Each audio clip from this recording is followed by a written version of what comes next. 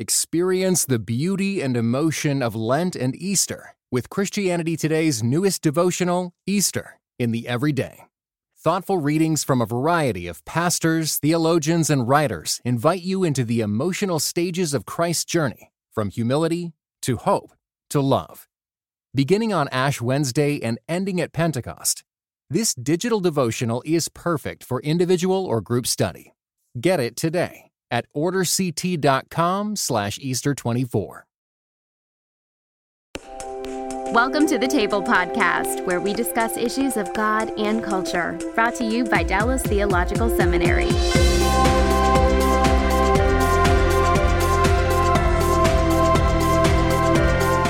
Welcome to the Table, where we discuss issues of God and culture. I'm Mikel Del Rosario, Cultural Engagement Manager here at the Hendricks Center. And our topic on the table today is Jesus and history. Jesus and history. It is no exaggeration to say that Jesus is at the very least one of the most influential figures in human history. Countless people talk about him every day, and that's outside the church too. But sometimes, especially around Christmas and Easter, when Christians are talking to their friends about Jesus, they get interesting questions about maybe things their friends have seen on TV, things they've seen on YouTube or read in a popular book. They get questions like, was Jesus married? Was Jesus a zealot? Even, did Jesus really die on the cross? And so today I'm very pleased to have two expert guests joining us to talk about the historical Jesus. First guest coming to us all the way from Australia is John Dickson. John was the founding director of Australia's Centre for Public Christianity, and today he is a distinguished fellow and senior lecturer in public Christianity at Ridley College in Australia. Welcome, John. Hey, thanks for having me. I don't know why you need me here when Daryl's here. I've got half of his books over on those shelves and the other half of his books over on that shelf, but, you know, whatever. Well, you're doing a really good job talking about this down under, where the situation is a little bit different from us here in North America. So it's great that we have some good coverage, international coverage as well. And second guest coming to us also via Zoom, all the way from across the street at Dallas Seminary's Hendricks Center, is Dr. Darrell Bock, Executive Director of Cultural Engagement and Senior Research Professor of New Testament here at DTS. Darrell, welcome to the show once again. My pleasure to be back, and it's fun to be in a different seat. Yeah, it's really cool to have both of you on the show today, because we are talking about the historical Jesus, something that's near and dear to all of our hearts. But certainly we have you having worked in this for decades, and John doing his work in Australia as well. Now, there is a huge academic discipline that many people don't know about, called historical Jesus studies. And when sometimes skeptics will say, we're not really sure we can know very much about Jesus, they're kind of behind the times in terms of academia, because this is not something that academics have talked about in terms of, well, we can't really know hardly anything about Jesus for many, many decades. But just help us, Darrell, get oriented to this academic discipline in terms of how do scholars who are from all walks of life, from all different religious commitments or even to no faith, how do they look at Jesus as a historical figure and begin to study the things we can know about him? Well, they do it the way they look at any figure. They look at the historical sources, the historical remnants of what exists, whether it be in text or in what we call realia, which are the things that have been left behind in the culture that archaeologists find, that kind of thing. And they put that all together and say, the first question is, of course, did Jesus exist? I like to tease my students that if you get me in an ordination exam, a question I'm going to ask them is, tell me how you can show that Jesus exists, but you cannot cite a Christian source in order to make the case.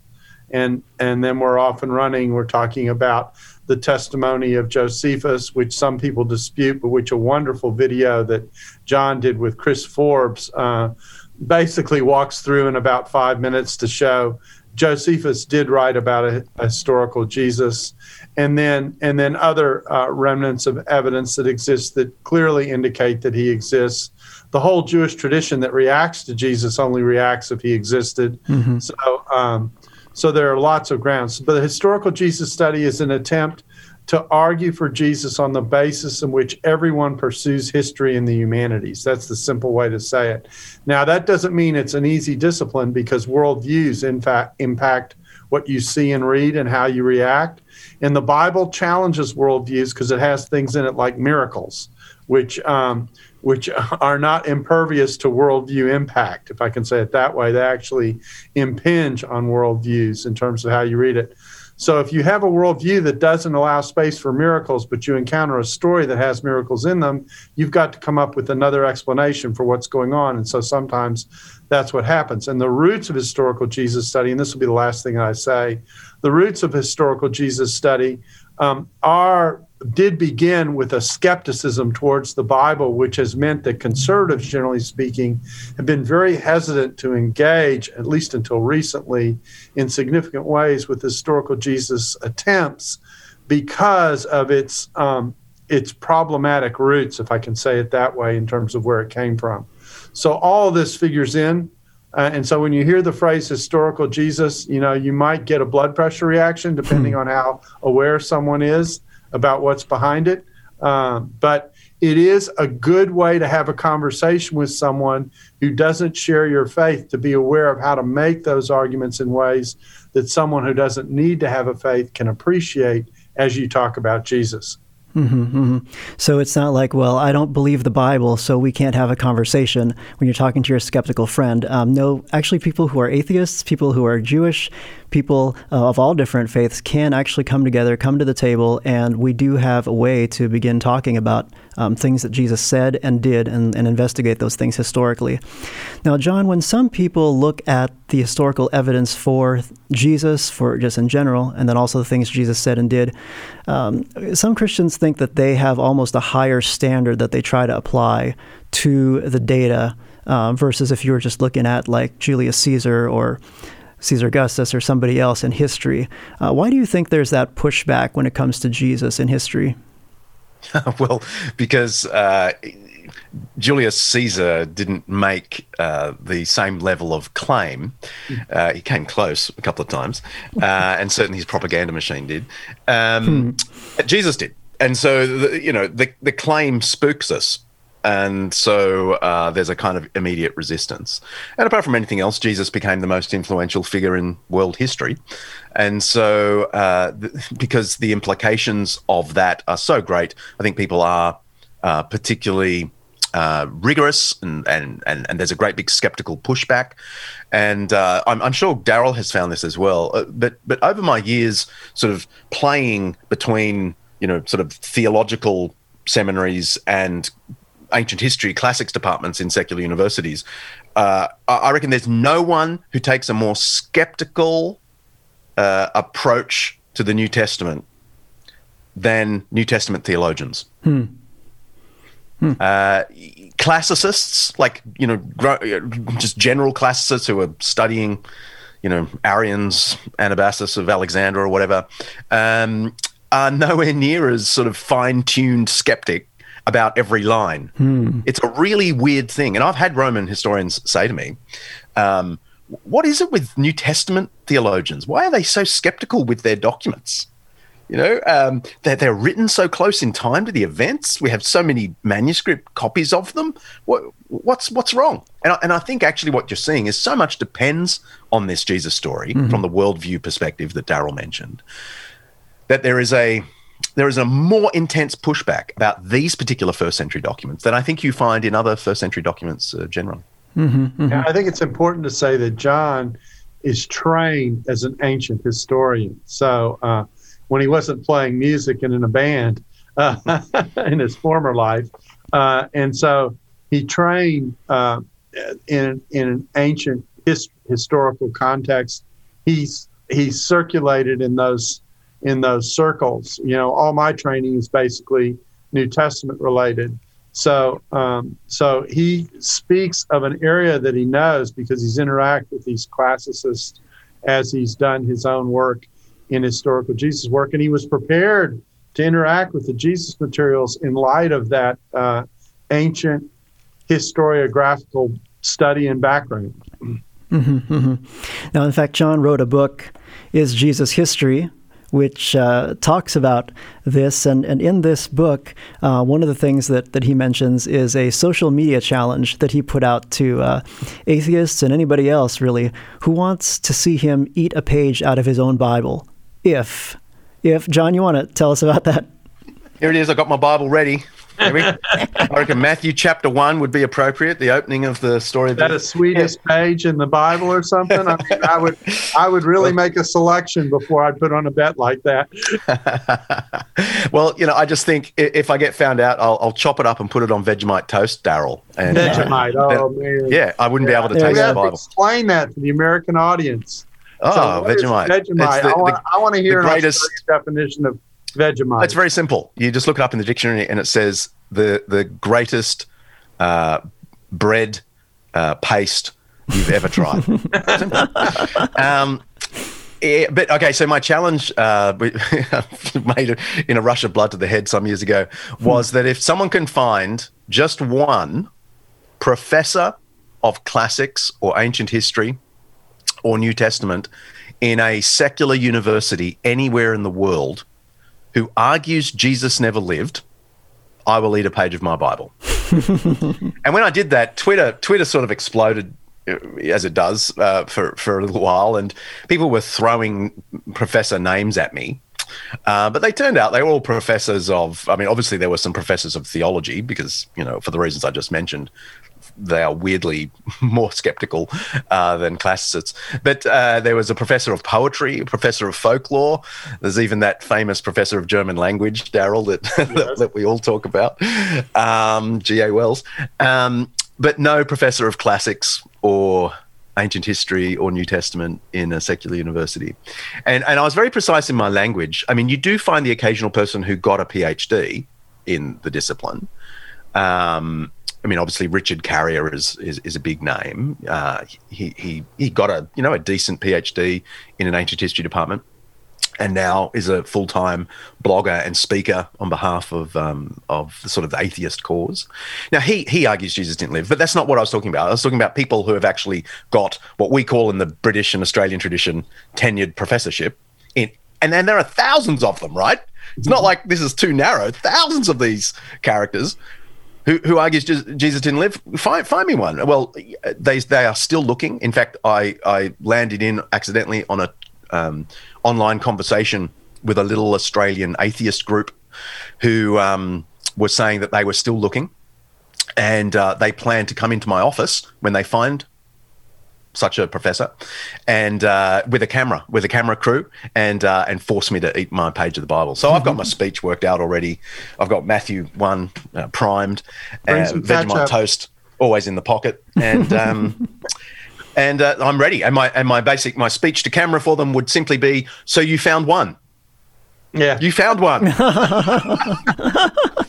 And of course, the point being here is that it's not just that, almost virtually all professors who study this for a living realize that Jesus lived and existed.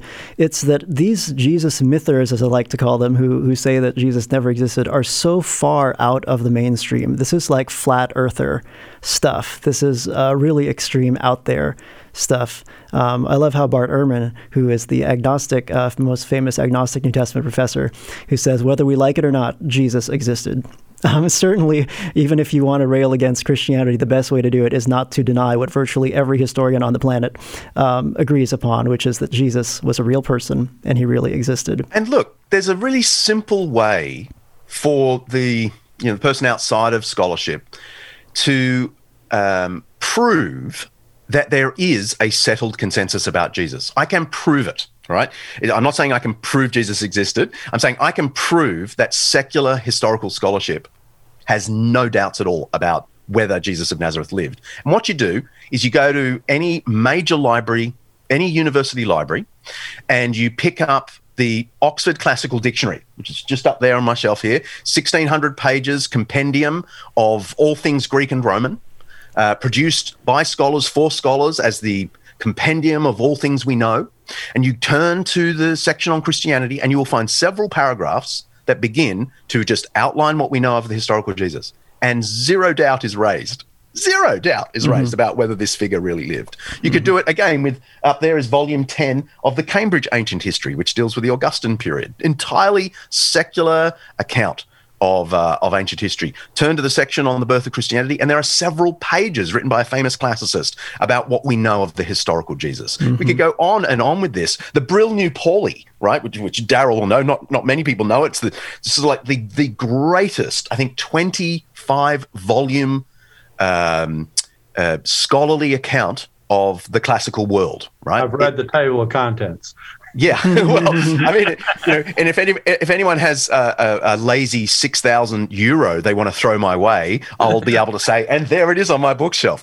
But anyway, you go to this. There's an actual essay on Jesus there in this. It's an entirely secular compendium, and it's 5,500 words long. Right, just on the historical Jesus, and you'll get a sense of what secular historians are very confident is real, and there's no hint that we're dealing with a fictitious character. Yeah, I did an essay in a volume entitled, 4 or 5 views on the historical Jesus. I don't remember how many there were now, but we had a Jesus is myth guy in the mix, and when Jimmy Dunn wrote his response, he basically said that no classical scholar doubts that Jesus existed, and that this view is really portrayed it as really being way out on the fringe with very little to commend it. So this is that part that Jesus existed. I mean, think about it for a second. Why would you even have a historical Jesus discipline if historical Jesus never existed? I mean, don't. That's why I get my hairline. Questions like that. Well, I am honored to work with somebody who can call D.G. Dunn Jimmy, and Tom Wright. So when we think about these sources, okay, we're talking about sources like, Darrell, you mentioned Josephus. Let's just go there for a minute. Sometimes people will say, oh, there's a lot of question about Josephus. I'm not sure if we can use him as a source, but tell us about how actual Josephus scholars take a look at this section in Antiquities. I certainly recognize that the text as we have it has been doctored. There are 3 places in the text that say things that only a Christian would say, and everyone who's done work on the historical Josephus, would say, one thing we know about Josephus is he was not a Messianic Christian. He was not a Jewish Christian. So, but you strip that away, and you have what's left, a declaration that Jesus existed, that he did unusual works, that he is responsible for the origins of Christianity. I mean, some of the core elements of what the New Testament shows are there. And then there's another text later on in Antiquities, Book 20. The citation is in Book 18, 63 and 64.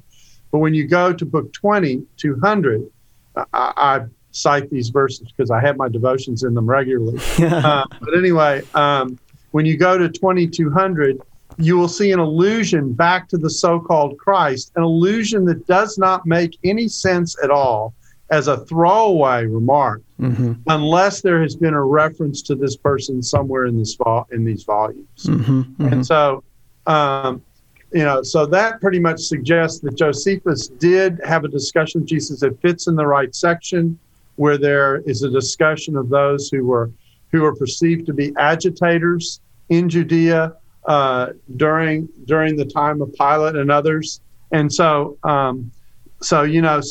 it fits where it belongs, etc. So that almost all classicals, I think we could almost say it this way: almost all classical scholars recognize that Josephus did say something about the historical Jesus. I mean, the additions actually are part of the giveaway.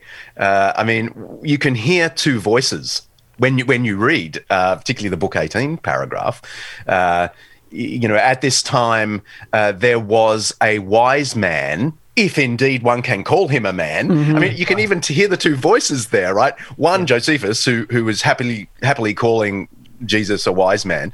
And some later editor, some scribe, who either wrote it in the margin and then it was later inserted, or just was bold enough to insert it, if one can call him a man, you can hear the two voices right there. It's a giveaway that what we should really be looking for, the explanation for this passage, the best explanation is that it's a modified passage. Some naughty Christian has tried to improve the Jesus. I'll just add the two best articles, the technical peer-reviewed articles on this question were written by very famous scholars, neither of whom is a Christian. One is Gaze of Amesh, who wrote a classic article on the Josephus testimony, and the other is by James Carlton Paget from Cambridge University, and they are just beautiful examples of subtle, relatively unbiased classical approach to this ancient Greek text. Yeah, I was just going to say my favorite edition is the third edition, which the third editorial edition, which basically, as a result of the resurrection, speaks about this and 10,000 other things, marvelous things that Jesus did. And I like to tease my students that I can hear the Hallelujah chorus going in the background when you read that edition. So that you read it, you read this section, and I like the two voices idea. Because even the description of Jesus as a miracle worker is put in very neutral terms by Josephus. He uses the word paradoxa erga. Paradoxa erga. Weird deeds. Exactly right. Yeah. Unusual things. I mean, there are lots of ways to translate. We could have a living or an RSV translation of it, but still the point is you can see a very neutral expression of who Jesus is on the one hand, and then this more exalted set of additions next to it. But something's got to trigger that. Yeah. You don't get you don't make up a statement that has two contrasting voices within it. I mean, it just doesn't make sense. And don't you love the last line, Daryl? After the one you just quoted about 10,000 other things he fulfilled among us, and then it goes, and the tribe of Christians has still not disappeared to this day. Yeah, it's like he expects it to disappear anytime soon. But my goodness, they're still here. Of course, when we come to second century Roman historians, you get remarks like, all things gathered together in Rome were all problematic. This is paraphrasing. We're all problematic things, land. So, I mean, it's clear that in fact, the word superstition, which is a classic Roman word for a religious activity that someone doubts, appears in one of these second century Roman citations. And so everyone is recognizing there's something here. And then the people who don't believe say, well, there's been a lot of stuff added to this alongside. And then you've got the Christians who say, no, it all really did happen. And you've got your worldview difference right there in the early give and take on assessing who Jesus is, which ended up producing what centuries down the road became the quest for the historical Jesus.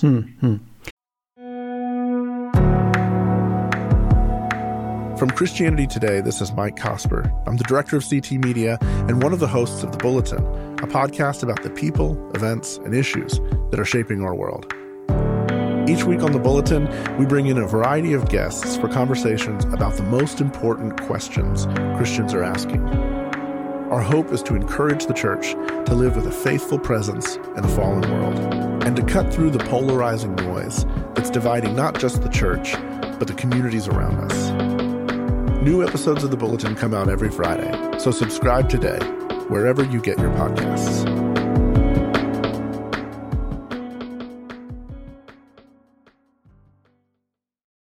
Yeah, so we mentioned Josephus. Of course, there's a variety of other sources that you can go to, but Josephus is a first century Jewish historian, and he's writing about the Jewish involvement in Jesus' death.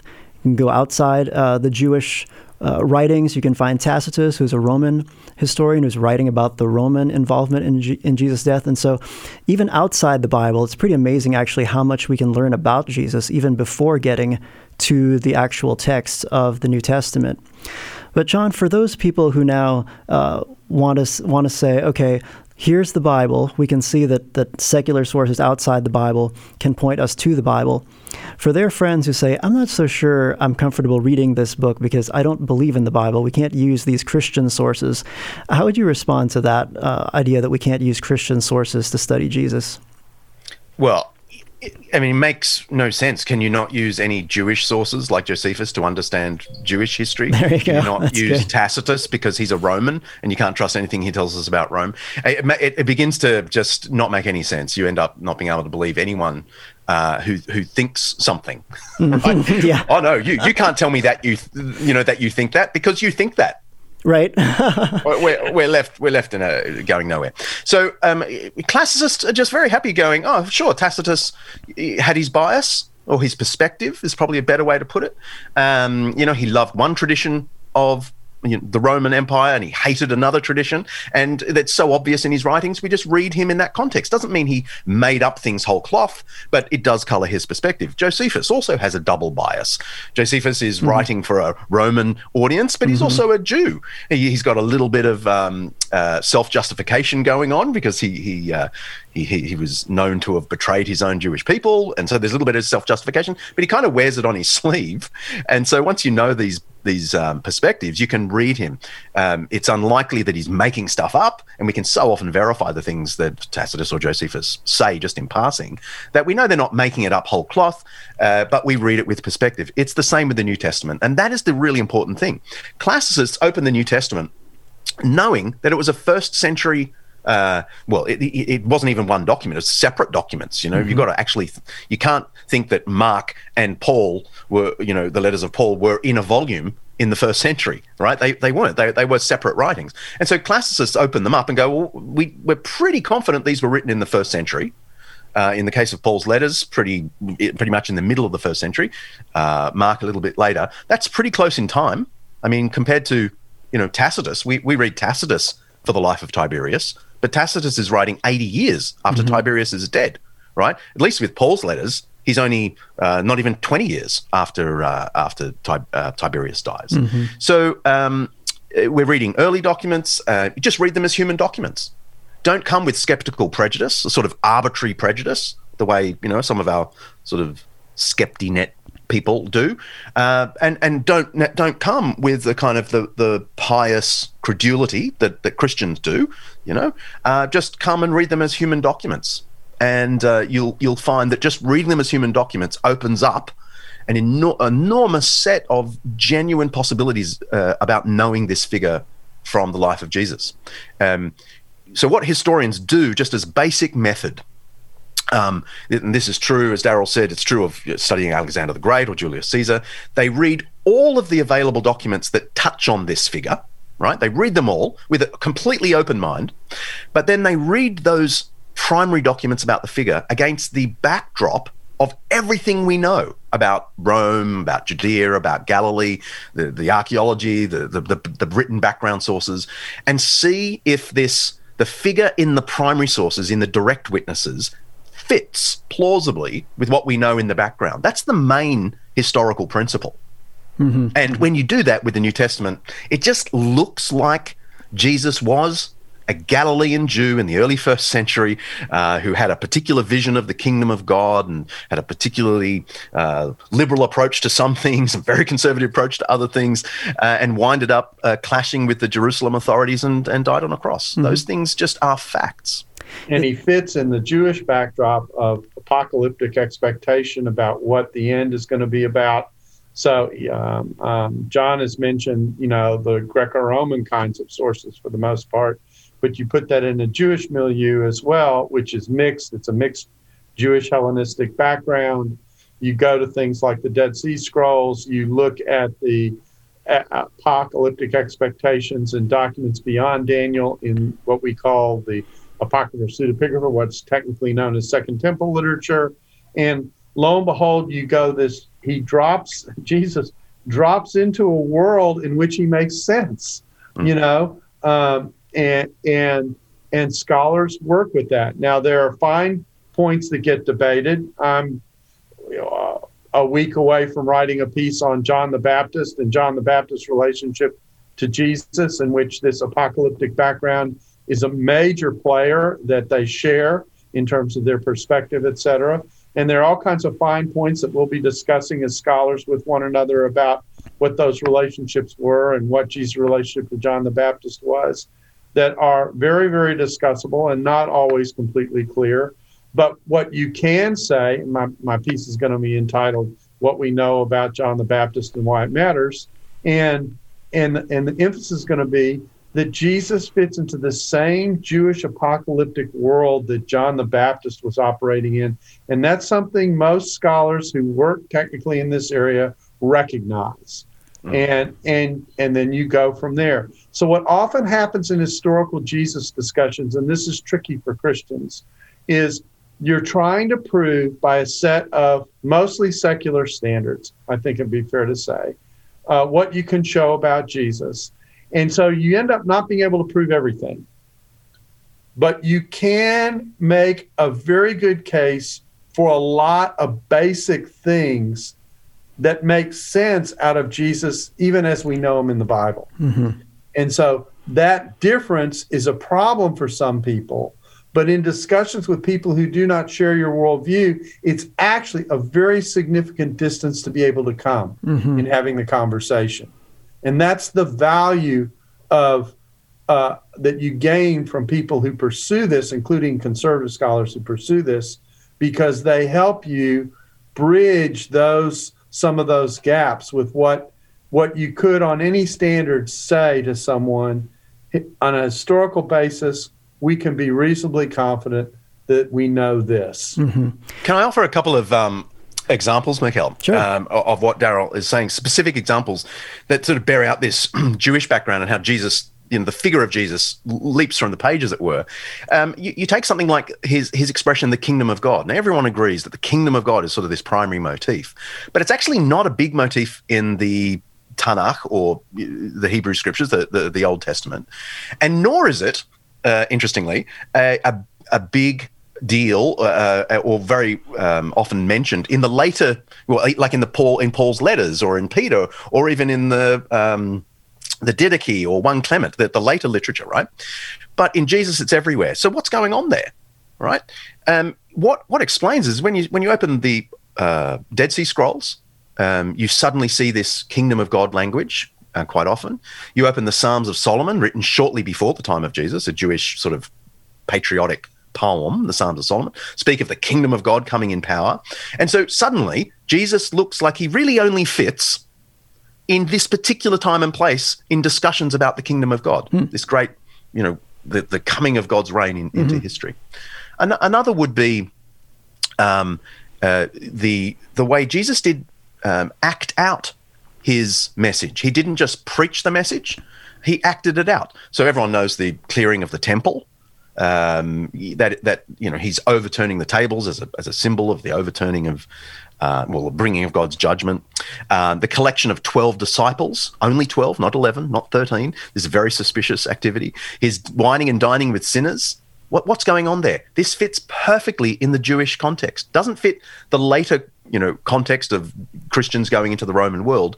It fits perfectly with what we know signs prophets were doing. You see examples in the Old Testament, of course. Ezekiel having to eat bread baked over cow manure, was it, Daryl? In public. He had to set up a little model of Jerusalem and attack it in public. These signs, right? We know of a few signs prophets directly before Jesus. John the Baptist is almost certainly a signs prophet, taking people out to the Jordan River to begin Israel's journey again. And Jesus fits into that context as well, not just preaching, but doing signs you expect of a Jewish prophet. We could go on with little examples, but this is the sort of thing that makes the historian go, hang on, we are dealing very much with a real first century Galilean Judean story. Yeah, let me put two of these examples together, one that John mentioned, let me add one and underscore the point. And that is, take the title Son of Man, which is Jesus's favorite way to refer to himself. Okay? Basically, once you get outside the gospel, it's always only on the lips of Jesus for the most part. Once you get outside the Gospels, you hardly ever see it. But this is his favorite way to refer to himself, it's an exclusive way that he refers to himself because no one else refers to himself with this title. But where does that come from? I mean, if you're arguing that the church put this into his mouth, then why isn't the church putting it in everybody's mouth in the stuff that comes later? Kingdom of God is a similar kind of thing. It shows up occasionally, so it's not quite to the same degree as Son of Man, but it's the same kind of thing. Why would these distinct emphases that in our sources are coming directly and almost exclusively from Jesus, all of a sudden, when we get to the later Christian documents, get expressed in completely different terms, even though conceptually we're dealing with fundamentally the same kinds of concepts? Obviously, you're getting an echo of the real Jesus in that stuff. Mm-hmm. And that's the conclusion someone should come to. Well, if I've got the Jesus who preaches the kingdom of God, and I've got the Jesus who claims to be the Son of Man, which, of course, when tied to Daniel, is a figure who receives authority from the Ancient of Days. I've come a pretty long way in terms of the way the Gospels are portraying who Jesus is. I tease people. I can do a lot of work. I can do a lot of Christian damage, if you will, if I've got the kingdom of God and the Son of Man. Mm-hmm, mm-hmm. Yeah, the Son of Man is so interesting to me. And Daryl, you know this full well because you're supervising my dissertation on Jesus' claims. And I love the Son of Man in Mark 2 and Mark 14. I think that there's a wonderful connection there that's really, really interesting to pursue. But I think for agnostics and atheists, some of our more skeptical neighbors, it's surprising to them sometimes when they find that actually professional historians and scholars who study Jesus for a living actually spend most of their time in the New Testament texts and in the Gospels and in Paul. And so Daryl wrote a book called Studying the Historical Jesus. So for those who are listening, that's a great introduction to the sources that I commend to you to check out. We are slowly coming to the end of our time here, and I just want to signal to our listeners, we do have a couple of different shows that talk about historical evidence for things like the crucifixion of Jesus, for things like the empty tomb, arguments for the resurrection of Jesus based on the evidence that we can talk about historically. But I like to play a little game, guys, sometimes with Google and with YouTube. And I'll type something in like, was Jesus... and just observe what the autocomplete gives me, because that gives you an idea of what people are searching for, typing into Google. And even, was Jesus really crucified? Like, really, people are asking that? Actually, yes. But a couple of these ones that I just want to touch on before we end our show today is one that I got last Easter from a Christian who went to my church, who read a book and was curious about it. Was Jesus married? Now, how would we go about just helping someone think through that particular question? Daryl, I'll ask you. You wrote a little thing in Breaking the Da Vinci Code about that. You've got to ask where the sources are. Now, there was a lot of hubbub about a decade ago about a text that supposedly said that Jesus was married. Subsequent research on this text showed that it was basically a fraud, that it was completely fraudulent. When this came up with the Da Vinci Code at the turn of the millennium, makes it sound more impressive when you say it that way. And people looked to see what the evidence was. There isn't any real evidence that Jesus was ever married, and so it's a speculation. I mean, it'll start with an observation like, well, most Jewish men were supposed to get married and pursued marriage. That's true, okay? But Jesus wasn't like most Jewish men. Mm-hmm. And the tradition in Matthew about Jesus' remarks about divorce and the remark about being able to be a eunuch, okay, and that some people are capable, tells you there's another form of existence that can take place, that kind of thing. So there isn't really much evidence that Jesus was God. I've got to quickly tell you a series story that I once played in front of the students. I was on my phone right when Siri came out, and I said, "Who is Jesus Christ?" And Siri's voice blares out over the iPhone in front of these students. "Ask a religious expert." Siri didn't want to direct you to the classical library. Yeah. Pity they didn't say, ask a classicist. But anyway. I know. Well, your day's coming. John, let me throw this one out to you as we come to the end of our time here. Another one is, was Jesus a zealot. There's another popular book called Zealot that made that affirmation. How have you responded to that? Right here. Behold. Yeah, Reza Aslan. Was Jesus a zealot? Let me make it nice and simple. No.